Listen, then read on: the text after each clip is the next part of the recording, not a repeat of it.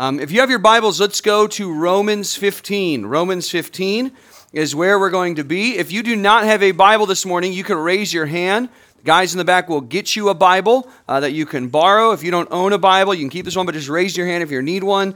And we have a couple guys in the back who will hand one to you. Today is a big day when it comes to looking at the book of Romans, because we are going to finish what we started. We're going to finish this book today. We started back in September when some of you were still but 8th graders going to school with your masks on. And now we are going to go ahead and finish this book. Romans today, we'll be looking at chapter 15. The second half of it, we'll be looking at chapter 16. It's 47 verses. And I thought to myself, can we do 47 verses today? Late July, some of you have not been in school for a while. This will be the longest I've asked you to look at something that's not your phone this whole summer, but I think you could do this. I know you're smart enough, you've got this. So today we're going to look at Romans. We're going to look at 47 verses. We're going to start in chapter 15, verse 14. We're going to go to the end of 16. You're going to hear me try to pronounce a lot of names that I definitely know how to pronounce. And one of the things that I know you're tough, I want you to try to answer 4 questions as we read through it, okay? So to keep your mind engaged, 4 questions to try to answer. You're going to learn today the surprise purpose of the book of Romans. The book of Romans, a lot of people love it, but if you ask, why did Paul write this letter? A lot of people don't maybe have the right answer. So see if you can figure it out. The second, let's talk about travel plans. I know what your travel plans are. Many of you are getting on a bus at the end of July. What are Paul's travel plans? See if you can find out as we read through this, Paul's itinerary. The third question I'm going to ask is, do you know the difference between affect and effect? So just think on that. And the fourth question is that these 2 chapters help us understand why Christians bring gum to church. So just think about that. Look for those answers as we go through it, okay? Romans chapter 15, verses 14 to the end. Let's read Paul's ending to this letter to the Romans. Here we go. He says, I myself am satisfied about you, my brothers, that you yourselves are full of goodness, filled with all knowledge, and able to instruct one another. But on some points I have written to you very boldly by way of reminder, because of the grace given me by God to be a minister of Christ Jesus to the Gentiles, in the priestly service of the gospel of God, so that the offering of the Gentiles may be acceptable, sanctified by the Holy Spirit. In Christ Jesus, then, I have reason to be proud of my work for God. For I will not venture to speak of anything except what Christ has accomplished through me to bring the Gentiles to obedience by word and deed, by the power of signs and wonders, by the power of the Spirit of God, so that from Jerusalem all the way around to Illyricum, I have fulfilled the ministry of the gospel of Christ, and thus I make it my ambition to preach the gospel not where Christ has already been named, lest I build on someone else's foundation, but as it is written, those who have never been told of him will see, and those who have never heard will understand. This is the reason why I have so often been hindered from coming to you. But now, since I no longer have any room for work in these regions, and since I have longed for many years to come to you, I hope to see you in passing as I go to Spain. And I hope to be helped on my journey there by you once I have enjoyed your company for a while. At present, however, I am going to Jerusalem, bringing aid to the saints. For Macedonia and Achaia have been pleased to make some contribution for the poor among the saints at Jerusalem. For they were pleased to do it, and indeed they owe it to them. For if the Gentiles have come to share in the spiritual blessings, they ought also to be of service to them in material blessings. When therefore I have completed this and have delivered to them what has been collected, I will leave for Spain by way of you. I know that when I come to you, I will come in the fullness of the blessing of Christ. I appeal to you, brothers, by our Lord Jesus Christ and by the love of the Spirit, to strive together with me in your prayers to God on my behalf, that I may be delivered from the unbelievers in Judea, that my service for Jerusalem may be acceptable to the saints, so that by God's will I may come to you with joy and be refreshed in your company. May the God of peace be with you all. Amen. I commend to you our sister Phoebe, servant of the church at Cenchrea, that you may welcome her in the Lord in a worthy way of the saints, and help her in whatever she may need from you, for she has been a patron of many and myself as well. All right, get ready for all those names. For those who want to have kids in the next 10 years, here's a good list of options. Greet Prisca and Aquila, my fellow workers in Christ Jesus, who risked their necks for my life, to whom not only I give thanks, but all the churches of the Gentiles give thanks as well. Greet also the church in their house.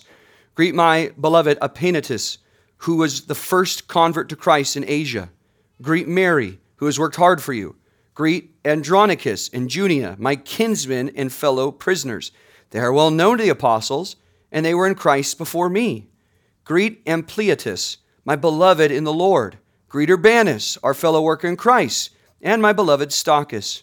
Greet Apelles, who is approved in Christ. Greet those who belong to the family of Aristobulus. Greet my kinsman Herodian. Greet those in the Lord who belong to the family of Narcissus. Greet those in the Lord, Tryphina, and I got to make sure we know Tryphosa, there we go. Greet the beloved Persis. No one here named Persis today, that's good. Who has worked hard in the Lord. Greet Rufus, chosen in the Lord. Also his mother, who has been a mother to me as well. Greet Asyncritus, Phlegon, Hermes, Patrobus, Hermas, and the brothers who are with them. Greet Philologus, Julia, Nereus, and his sister, and Olympus, and all the saints who are with them. Greet one another with a holy kiss. All the churches of Christ greet you. I appeal to you, brothers, to watch out for those who cause divisions and create obstacles contrary to the doctrine that you have been taught. Avoid them, for such persons do not serve our Lord Christ, but their own appetites. And by smooth talk and flattery, they deceive the hearts of the naive. For your obedience is known to all, so that I rejoice over all of you. But I want you to be wise as to what is good and innocent as to what is evil. The God of peace will soon crush Satan under your feet. The grace of our Lord Jesus Christ be with you all. Timothy, my fellow worker, greets you. So do Lucius and Jason and Sosipater, my kinsmen. I, Tertius, who wrote this letter, greet you in the Lord. Gaius, who is host to me, and the whole church greets you. Erastus, the city treasurer, and our brother Quartus greet you. Now to him who is able to strengthen you, according to my gospel and the preaching of Jesus Christ, according to the revelation of the mystery that was kept secret for long ages, but has now been disclosed and through the prophetic writings has been made known to all nations, according to the command of the eternal God, to bring about the obedience of faith, to the only wise God be glory forevermore through Jesus Christ. Amen.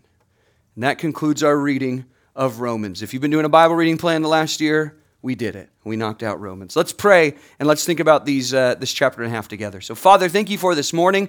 Thank you for the time we've had to look at this book over 26 sermons over the last 10 months. Thank you for the truths that we've read about sin and forgiveness and change of heart and certainty of heaven.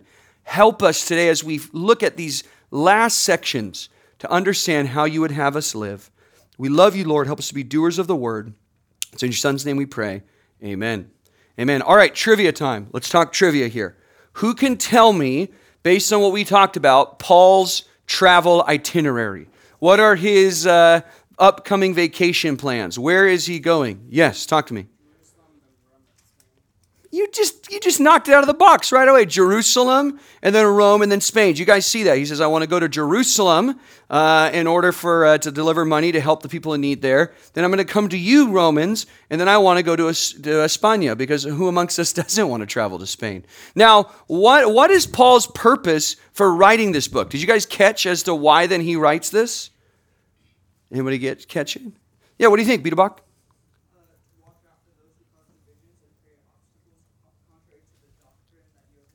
That is a big part, and that is an interesting interruption. We're going to look at that because it's also like, hey, hi, watch out for this guy. Hi. It's a very weird interruption there, but not quite. What do you guys think? Why does he write this? So he writes this to tell them he's coming. I'll tell you about it in a little. Let's see. I'll tell you later. Okay, let's look at this. Third one. Who could tell me the difference between affect and effect? Affect and effect. This is not in the text. I just wanted to know. Catherine, go ahead. That's right. So if I'm affecting you, verb, I'm doing something, it's an A. But if we're just talking about the effects, it's an E. Does everybody know that? It's okay if you all got smarter in English today, so that's really good. And here's the last question. Based on this text, why do Christians bring gum to church? Everybody, why do we bring gum to church? Yeah? 16:16 says, greet one another with a holy kiss. There you go. So if you ever wondered why Christians bring gum to church, that's the biblical proof right there. So We'll have some interesting stuff with that later. Some of the guys are really excited about this. So anyway, so let's think about this. What an interesting ending. Like, this is a long ending. There's a long list of stuff, and all of this really is the ending. So let's sort of remember what Paul has said. He wrote, I'm going to have you look back to chapter 1 really quick. We're not going to look at a ton of verses, but I just want to look at chapter 1, verse 15. He told them he's coming. And remember, early at the beginning of the letter, he said, I've been wanting to come to you. I've been prevented from coming. I'd like to come speak to you. And he says, verse 15, I am eager to preach the gospel to you also who are in Rome. This has been about the gospel. If you're new with us this morning, I want to let you know, we don't always look at this long of a passage. We do always look at God's word because it is the word of God. And we see here what Paul's interested in. It's the gospel. That's the message of Christianity, the good news. And over the course of chapters 1 through 11, really, Paul unpacks the gospel. That man is sinful under the wrath of God. That goes for the irreligious people that run after sin. That goes for religious people who talk about sins that they themselves commit. All of us are hopelessly lost, and we can't do enough good things in order to be right with God because, well, sin dominates us. That's the beginning of the gospel message. And yet we're made right through Jesus, through faith in Christ, by putting our trust in the work of Jesus, not just to help us, but to rescue us from our sin. Paul explains, because people go like, how can you just be made right with God by faith and not by stacking a bunch of works up? Well, you see, that's how Abraham in the Old Testament was made righteous. And just like Adam's one sin made everybody sinful, so Jesus' one perfect life can make everybody right before God, everybody who trusts in him. Not only can we receive forgiveness, he said, but you can get a new heart. Chapter 6, that you're free from sin, that even when you're doubting because of the sin of your life, you look to the work of Christ to know that all my sin has been defeated. It's what we sang about, the mercy of God in sending Jesus to die for sinners. That was pretty much chapters 1 through 11. We've looked the last few weeks, chapters 12 through 14. We are then living sacrifices. We live to the Lord as an act of worship. So now let's ask a fair question at the end of this book. How should your life be any different now than it was back in September because your high school group went through the book of Romans? Now, new freshmen, you're, I guess, off the hook. You've only been with us for a little over a month. But the rest of us, how should our life be different if we've now spent 10 months looking at this letter? So much has changed in 10 months. You don't have to go to public school with masks anymore. Omicron has come and gone. The Rams have won a Super Bowl. But what in your life personally has changed, or what at least should have changed as a result of studying this book? That's what Paul tells us now. That's what Paul's going to give us. If you want to give a title to this, you can call it The Effects. There we go, effect. That's the only reason I did that question. I didn't want you to misspell. The Effects of the Gospel. Because the book of Romans is a book about the gospel, and what sort of effects should the gospel have in my life? If this is such good news, how should this change me? And what I want you to see in these ending chapters is 3 effects of the gospel. If I have heard about it and if I've believed it, how should this change my life? 3 takeaways, very practical this morning as we look at the end of this. Number 1, let's talk about how the gospel affects your ambitions. The gospel, the good news of Jesus dying in the place for sinners who could otherwise not save themselves, the gospel affects your ambitions. Ambitions. Now, there is some, I could hear some people saying, is ambition a fair word to ask of high school students? You know, people don't usually see high school students as very ambitious people. Let's define that word. Ambition, according to the dictionary.com, is an earnest desire for some type of achievement or distinction, power, honor, fame, wealth, and the willingness to strive for its attainment. And as I've gotten to know you people, I know you are ambitious people. You're maybe not as ambitious in the way that the world would want you to be ambitious. Some of you are ambitious in, we'll say, more trivial things, ambitious for video games and streamers, and ambitious for sports excellence or social reputation. You work hard at it. You have dreams. But others of you, I know you work hard on, we'll say, bigger goals. Some of you really work hard at GPAs. Everyone has that friend in their group. You can kind of look at them out of the corner of your eye that you know they're a good student. They're studying. They'll say no to Friday night hangouts so that they can pass the test on Monday. Some of you have a college that you're trying to get into. You have a career that you're working for. You have financial planning you're going for. You have dreams and ambitions. I know that. You have creative energies. I love the creative energies I see in you with flyer designs, and we'll have video announcements and the way you guys get ready for camp. I love how high school students, when they set their mind to something and they're passionate about something, there's a lot you can accomplish. And what Paul here is modeling for the church at Rome is his ambition. He says in verse 14, everything I've said, of chapter 15 now, go back to chapter 15, verse 14. He says, everything I've said, I'm satisfied about you, my brothers. You're full of goodness. You're filled with knowledge. You're able to instruct one another. In one sense, everything I've said, you already know. I've not taught you anything. This wasn't Paul introducing the gospel to people who hadn't heard it before. In fact, he writes to them, he says, on some points I have written to you boldly by way of reminder because of the grace given to be a minister of Christ Jesus to the Gentiles. Paul's ministry was to help those who didn't come from Jewish descent but non-Jewish descent meet the God who's rescued the Jews and rescued everyone else who put his trust in him. That's his aim. He wants to reach those who are totally unfamiliar with the Bible, totally unfamiliar with the religion of one God. That's Paul's aim. And he wants to bring about the obedience, he said, of the Gentiles, that they would come to put their faith in Jesus. He describes it as it's God's work. I have reason to be proud of my work for God in verse 17. And I'll venture to speak nothing except what Christ has accomplished through me. But then we read more about Paul's work. Look at verse 19. He says again, the second half, by signs, powers, wonders, so that from Jerusalem and all the way around to Illyricum, I have fulfilled the ministry of the gospel of Christ. That is Jerusalem all the way to what would be like modern day Albania. I'm going to ask you to do something I never do. For 1 minute, go ahead and pull out your phone. Go ahead and do it. You're really good at this. And you're going to do a good job of putting it away. And I want you to go to your Maps app, and I want you to look up Israel. Israel, there we go. Or just Jerusalem. That would be even better. Go ahead and look up Jerusalem on your Maps app. There you go. Raise your hand when you got it, or put your phone up. Okay, you got this. Come on, there we go. Some people got it. That's good.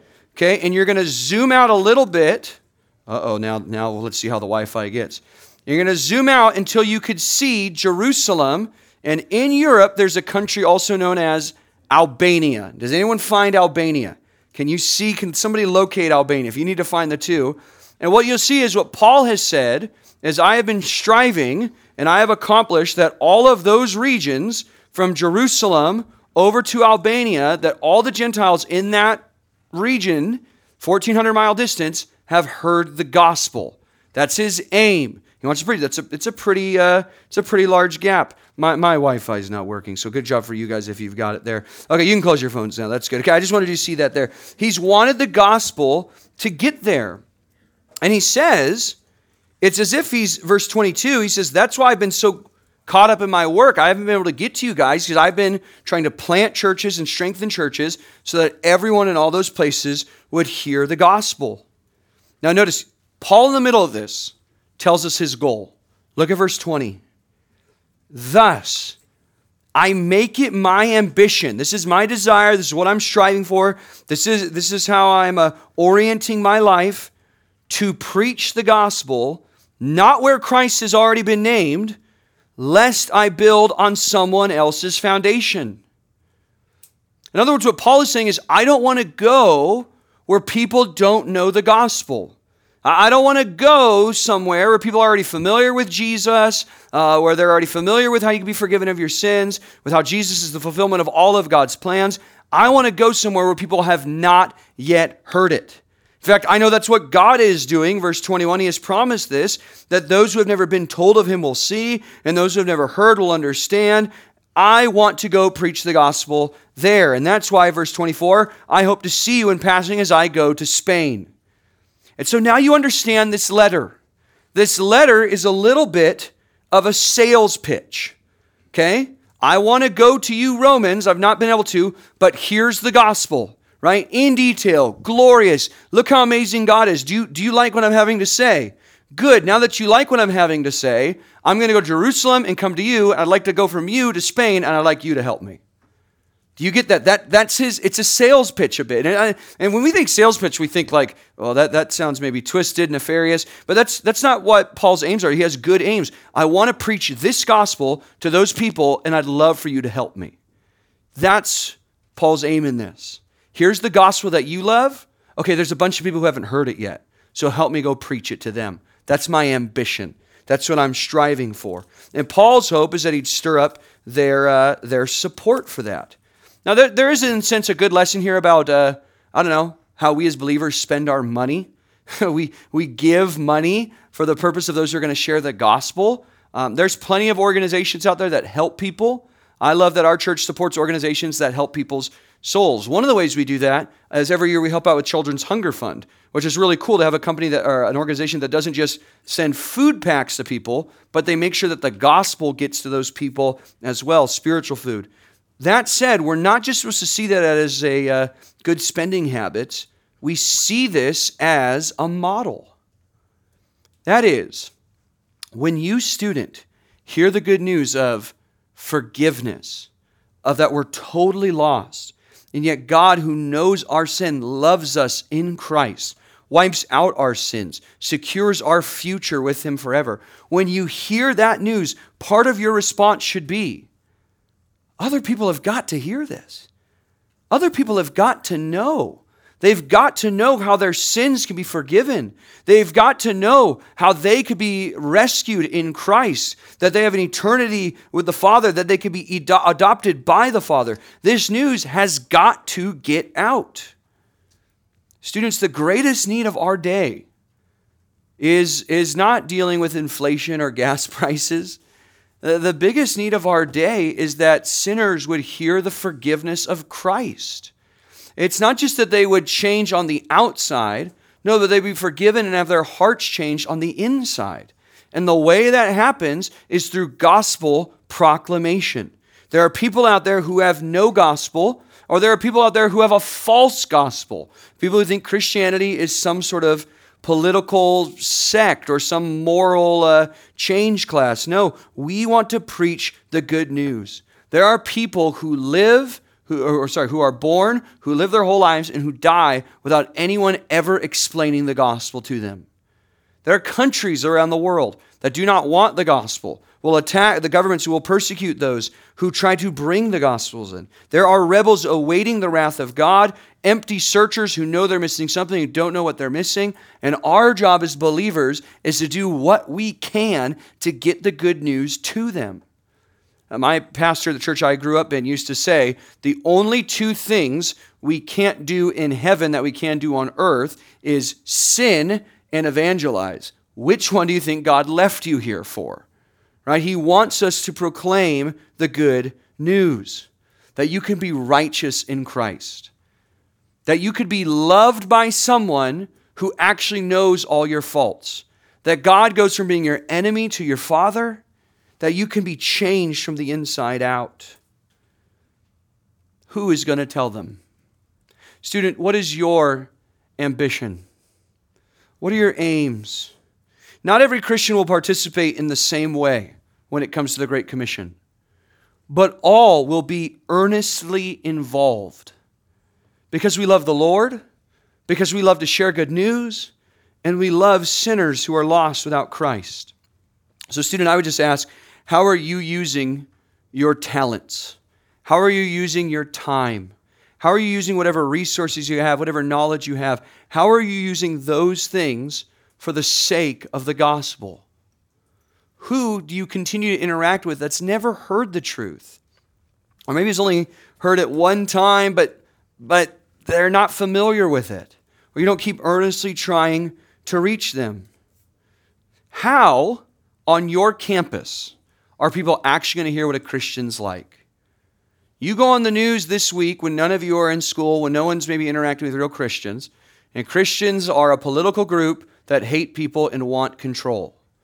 Wednesday night, for some new visitors, when we talked about transgenderism, was the first time that some people had heard that Christians disagree with that lifestyle, but don't hate those people. So you've got a bunch of people in your life who think Christianity is this. Who's going to tell them if you don't? Like, I don't see CNN or, TikTok outlets anytime soon going, here's the real Christianity. Who's going to tell the people that God has put in your life if you don't? How are you planning now for that? How are you planning right now? Don't wait till the first week of August. How are you planning now to share the good news of Christ dying in the place for sinners who are otherwise hopeless on your campus? How are you going to do that? I love verse 20. Paul says, it is my ambition to preach the gospel, not where Christ has already been named, lest I build on someone else's foundation. It's interesting. I'll wrap up this point. In our culture, so much of life is pointed towards rest, ease. How do I find the most simple life, the most comfortable housing situation? How do I make sure that I'm well rested and taken care of? Paul says that part of his grid for how he makes life decisions is how can I be a part of getting to the gospel where it's currently not being proclaimed? Friends, that should be our heart as well. That should be your heart as well. It's easy when life's about us to then make decisions with life that's about us. But when we think about Christ dying for our sin, when we think about that you have been forgiven, the joy of knowing that when you pray to God, He hears you and loves you, friends, that joy should compel us to share the good news with others, especially those who have never heard. So number one, that's the gospel effects on your ambitions. What sort of dreams are you having in life? And where does evangelism rank on that list of priorities? It should be higher. Number two, the gospel affects your community. The gospel affects your community. This is chapter 16, verses 1 through 23. And as I read this, there were a lot of names in here. We have had Jasons in here. There's a Julia in here, I'm sure, right now. So there's some names. A Mary in here. Urbanus. Any Urbanus? I like Urbanus. That's a good one. So that'd be a good one there. But anyway, what do we do with this? It's really funny because it's like verse 1 and 2. Here's a letter of recommendation for Phoebe. She's great. You don't know her. She's bringing this letter. She's awesome. That's all you got to know. Then verses 3 to 16, say hi to all these people. And verse 21 to 23, all these people say hi to you. And right in the middle, as Bidowak pointed out, verses 17 to 20, watch out for that guy. So she's awesome. Hey, y'all, watch out for this homie. And these people say hi to you. And that's what happens in verses 1 through 23. So what are we supposed to do with it? This is where it feels personal. Some of you are worried you're committing a felony reading someone else's mail or something like that. What I love about this passage is, one, is it does show like the Bible. I think it points to the reality of the Bible. I think it points to a realness. It wasn't fabricated in a back lab. What's the most religious document we can come up with? Because this feels authentic. This feels real. But I think the message here that I understand is the gospel will affect your friends. It will. It will affect your relationships. The gospel, though it is a personal decision, it is not a private religious life that you live. There is a community of believers that you're then brought into and interact with. And what do we do in this community? Well, we from this section we see Paul affirming who these people should love. That's what those first two verses are. This is about Phoebe. Phoebe possibly brought this letter to the Romans. She was a servant of the church. But it says, I commend to you our sister Phoebe. So listen, church at Rome, believers. You've never met this woman before, but you need to know that she is your sister in Christ. You have something in common that even though you never met, she is like a long-lost relative you've never interacted with before. And you treat her as more than just an acquaintance. You treat her like a relative. They're connected in Christ. In fact, part of the reason why Paul's mentioning all these people is so that the church at Rome would understand kind of who their family is.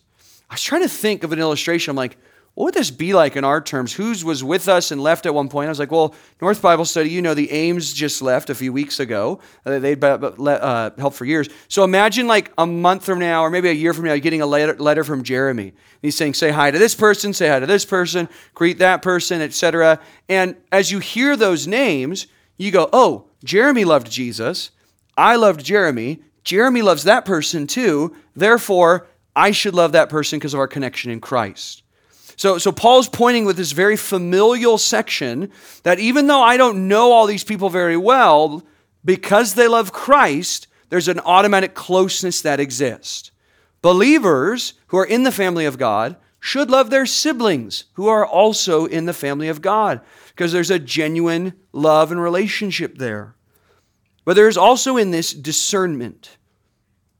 We see that. I appeal to you, watch out for those who cause divisions. He says that watch out for people that talk like this, for contentious people. Christian love is not love without distinction. Okay, Christian love doesn't just say, well, I love everybody equally, because Paul here says, watch out for those who cause trouble. Watch out for those who cause division. Watch out for those who stir up strife and who prey on the naive with their smooth talks in order to use this community, it says, to feed their own appetites, verse 18. Some of you think, wait, I thought Christians are supposed to be loving. Yes, we are called to be loving. We're not called to be dumb. We're called to show discernment. We're called to realize that there are some people we need to love on, and there are other people that are dangerous, and we should not embrace them the same way. Students, I'm going to talk about this in a second. You need to know that friendship is the most amazing gift that you could be, one of the most amazing gifts you can be given.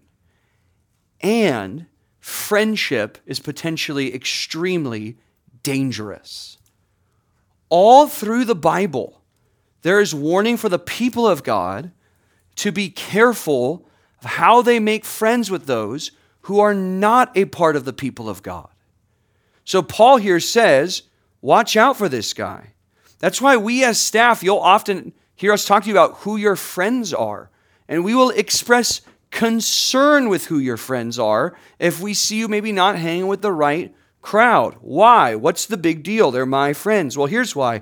Verse 19, he says, for your obedience is known to all, so that I rejoice over you. He says, watch out for that guy. Here's why. Because you're an obedient church. And I rejoice over your obedience. I love that you're obeying God. Christians actually obey God. But I want you to be wise as to what is good and innocent as to what is evil.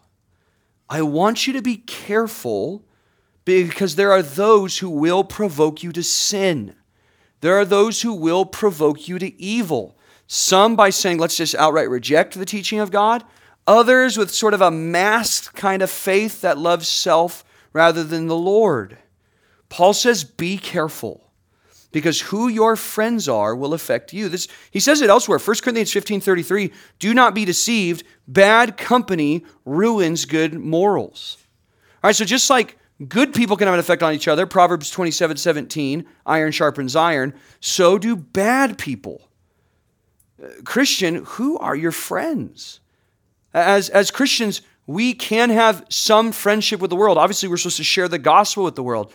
But your deepest friends should be with the godliest people in your life. Why does Paul say this? Why is he saying be careful? Here's why. Look at verse 20. He says, the God of peace will soon crush Satan under your feet. Okay, so the God of peace will soon crush Satan under your feet. Listen. There's a day coming when Satan will be destroyed, and the workers of Satan will be destroyed, and the works of Satan will be destroyed. There's a day when sin is going to be no more. So don't associate with people that are going to cause you to sin, because sin's almost over. You don't need to wait it out much longer. It's almost there. God is going to have this victory. He's going to establish his kingdom forever. Christ will reign over all. So be careful with sin, even if it means cutting off those who make you sin. Christian, I would say today, please do not be naive. Don't be naive with your friend group.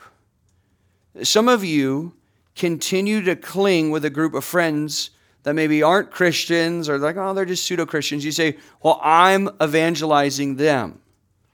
And I would just say, maybe for some of you, wake up. Is that true?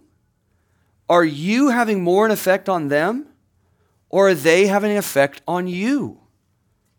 Are your pseudo-Christian friends becoming more zealously passionate about Jesus because of you? Or are you becoming more selectively obedient because of them? Don't be deceived. Who you hang with is going to affect who you are. And sin is real. Sin is dangerous. The sin that your goofy friends does is sinful enough to condemn you. So don't walk in it. Christ is coming soon to establish his kingdom. Strive for holiness. So we see that here. You want to notice who Paul affirms. As Christians, we affirm the right people. We discern who is an unbeliever to reach, but maybe not our bestie. But Paul also then, I love in this passage, last thing I want you to notice is the warmth in this passage. I love how personal it is. Greet this person. Greet this person. This guy, he's the first convert in Asia. These people, they were believers before me. Do you see the way he talks about them? There is so much warmth and sweetness. There's affection here. I think sometimes some of you are debating between, well, if I have to choose between my non-Christian friends and my Christian friends, that sounds like I'm choosing between fun and science museum field trip, right? If I'm friends with Christian people, it's just going to be dull and boring. And what I love here is you have, there's real affection in Christian relationship. Like deep intimacy and care for other believers. Affection in the Lord. This person's in Christ, I'm in Christ. Affection in the work of ministry. I love this quote that C.S. Lewis says. He says, "Is there any place on earth as great as a circle of Christian friends by a fire?" And I think that's so true. I mean, there's something about friendships with real believers, right? Because there's no facade. I mean, unbelievers, often there's this sense of like, how do I establish my worth? As Christians, I already know you're condemned in your sin. I should be condemned in my sin. And so the Lord knows our sin. I don't feel like I need to put on a mask for you, right? I could be who I am and you could be who you are because the Lord knows who we are and has loved us both. There's real relationship that can come in sharing life together as you talk about tears and triumphs. I used to think that you need like friend time and ministry time. My deepest friends are the people I get to serve with because we've shared prayers and we've shared ball games, tears, inside jokes, corrections with one another, and encouragements, birthday parties, and expressions of gratitude. When you live life with people that don't love themselves but just want to give out because of a God who's given out his love for them, that's where you find real friendship. It's the kind of joy that comes when that person gets saved you've both been praying for, and the joy that comes when you've started walking in holiness because of what they've pointed out in your life. There is real warmth and joy.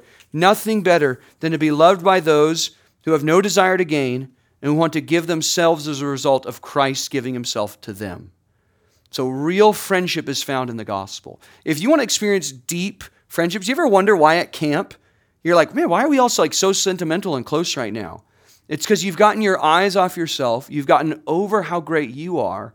And when you have two people who are obsessed with Christ, that's where real friendship can begin. If you want to be a better friend to your friend group, be a better Christian and enjoy the friendship that comes with the gospel. I love that the gospel makes life better. Finally, number 3, the gospel, we already said, affects your ambition. It affects your community. Finally, number 3, the gospel affects your strength. The gospel affects your strength. This ends, these last 3 verses, it ended with a doxology. It ends with praise to God. And this is not just a way to end. There's a lot of emotion here. Now to him who is able to strengthen you according to my gospel and the preaching of Jesus Christ, in verse 27, to the only wise God be glory forevermore through Christ Jesus. Amen. I mean, this functions similar to in a book, there's the dedication page on the front end. This is like the dedication page on the back end. All glory goes to God. And he ends on that high note, saying that all praise goes to God. To the only wise God be glory forever. Fame, that we would celebrate him and enjoy him and lift him up and talk about him as the greatest thing. He ends by saying there's no one greater than who God is. He's astounded by him. which is a good reminder for us as believers. It's not just knowing factually, but enjoying and celebrating who God is. That's what worship is, expressing his worth. Now, why does Paul express his worth? I'm going to work through this paragraph backwards. So it ends, now to the only wise God be glory forever through Jesus Christ. Why does God get this glory? Now to him be the glory. Well, it's because of the gospel. It's because of the message of truth that we worship God. It says, take a look there, according to my gospel and the preaching of Jesus, according to the revelation of the mystery that was kept secret for long ages. That is, this message of Christ dying for sinners was not always, so clear. Sorry, we talked about that last week. We won't rehash it again. How the Old Testament, there's this sort of anticipation. We know there's someone that's going to crush the head of the serpent. We know there's going to be a king that reigns forever. We know God is going to send a Messiah, a Savior. And then boom, Jesus comes. It says, verse 28, he has now been disclosed, right? He has now been revealed. We know the good news. This is Christ, the Son of God. This is the one who's going to reign. This is the one who died for sinners. And not only is it known through the prophetic writings, through the Old Testament scriptures, through the people of Israel, but has been made known to all nations. So today, the good news that God has shared is not selective good news. It's not private invitation good news, but God has made it known so that every continent on the planet right now, people know that there was a sacrifice that can cover their sins. That God can cast their sins into the sea and remember them no more. There's hope to be right with a holy God. And why does that good news exist? End of verse 26. It says, according to the command of the eternal God. God is not a stingy Savior. He's not reluctant in his pursuit of sinners. He wants everybody to know about his Son. Listen, we read earlier about God's holiness, his otherliness, his supremacy over us. Friend, if you're new with us this morning, the holiness of God is good news because we know nobody who's as pure and great as he is. It's also bad news. As Isaiah said, woe is me. When I see God's greatness and his sinlessness, and I see my sinfulness, I should be condemned. I rightly deserve God's wrath. But God wants you to know not only that message, but that there is then forgiveness in Jesus. 2 Corinthians 5:21 says this, that God made him, Jesus, who knew no sin, to be sin on our behalf. Right? He lived a perfect life, but he was treated as if he lived our sinful life. Why? So that we might become the righteousness of God through him. That our sinful life would be put on Christ, and his perfect life would be given to us.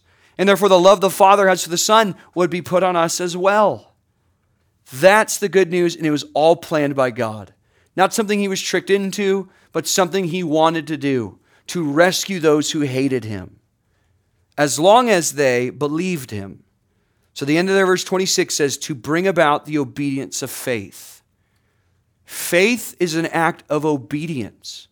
And to obey this holy God is not just to obey him casually or selectively or every other day. To obey him is to put your faith in him, to trust him, to give your life over to him. Student, this morning, some of you need to obey by putting your faith in Christ, by receiving the forgiveness that God has decreed from eternity that he wants to bestow on all who believe in his Son. And you need to obey by admitting that you're a sinner, by admitting that you're lost, by not just thinking you have flaws or I'm just a high school boy, but saying, no, I'm a wicked rebel who deserves God's wrath, and turning to Jesus to rescue you. You know what God's eternal plan is? That anybody who does that will be forgiven. Do you know why you can be forgiven this morning? Not just because of the earnestness of your faith, but because that's God's plan to forgive those who repent and turn in Jesus. Do that today. Do not rebel. but turn to Christ. Now, I said we were going to do this passage backwards. We see again, verse 25-27, it ends with glory to God. It's glory to God who has given us the gospel, the good news. But it began with this. Now to him who is able to strengthen you according to my gospel. Isn't that interesting? The gospel doesn't just save. The gospel strengthens. I think sometimes as Christians, if you've grown up in church, the God is holy, man is sinful, Jesus died formula can be a bit repetitive. Take your Bible, let's go to go to your right, that way. Go to your right, 1 Peter. If you hit 2 Peter or 1 John or anything, you went too far. I always get 1 Peter and James mixed up where they are in the order, so James, 1 Peter, help you out. 1 Peter, let's take a look at chapter 1. Peter here is writing.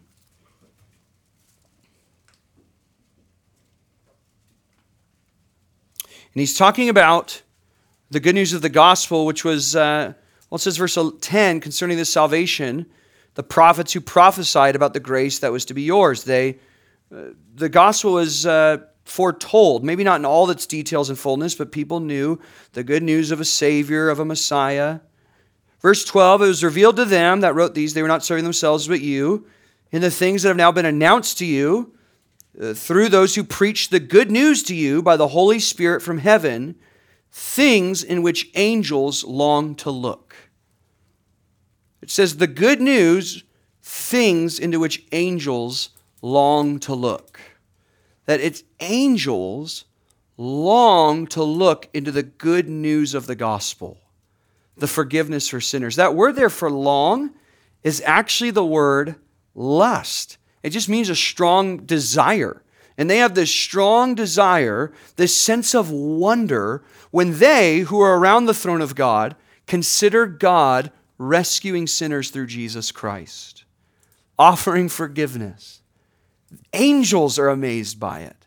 They've been around a long time, and they continue to be amazed at the work and the grace of God.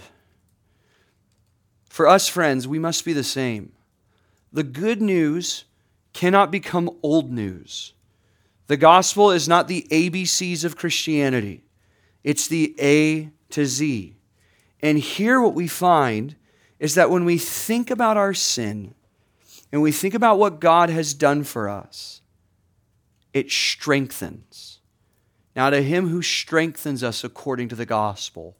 That word there, strengthens, has the idea of it's strengthening against sin and it's strengthening against trials. When temptations and trials come into my life, I am strengthened. How? How do people get motivated nowadays? They turn up loud music, listen to some self-empowerment music. I've got the eye of the tiger, higher, wider than whatever. And so that's not how Christians get motivated. We don't fight against sin and we don't stand firm in trials by just working it up in ourselves. No, we think about the message of the gospel. We think about how sinful we were prior to coming to Christ.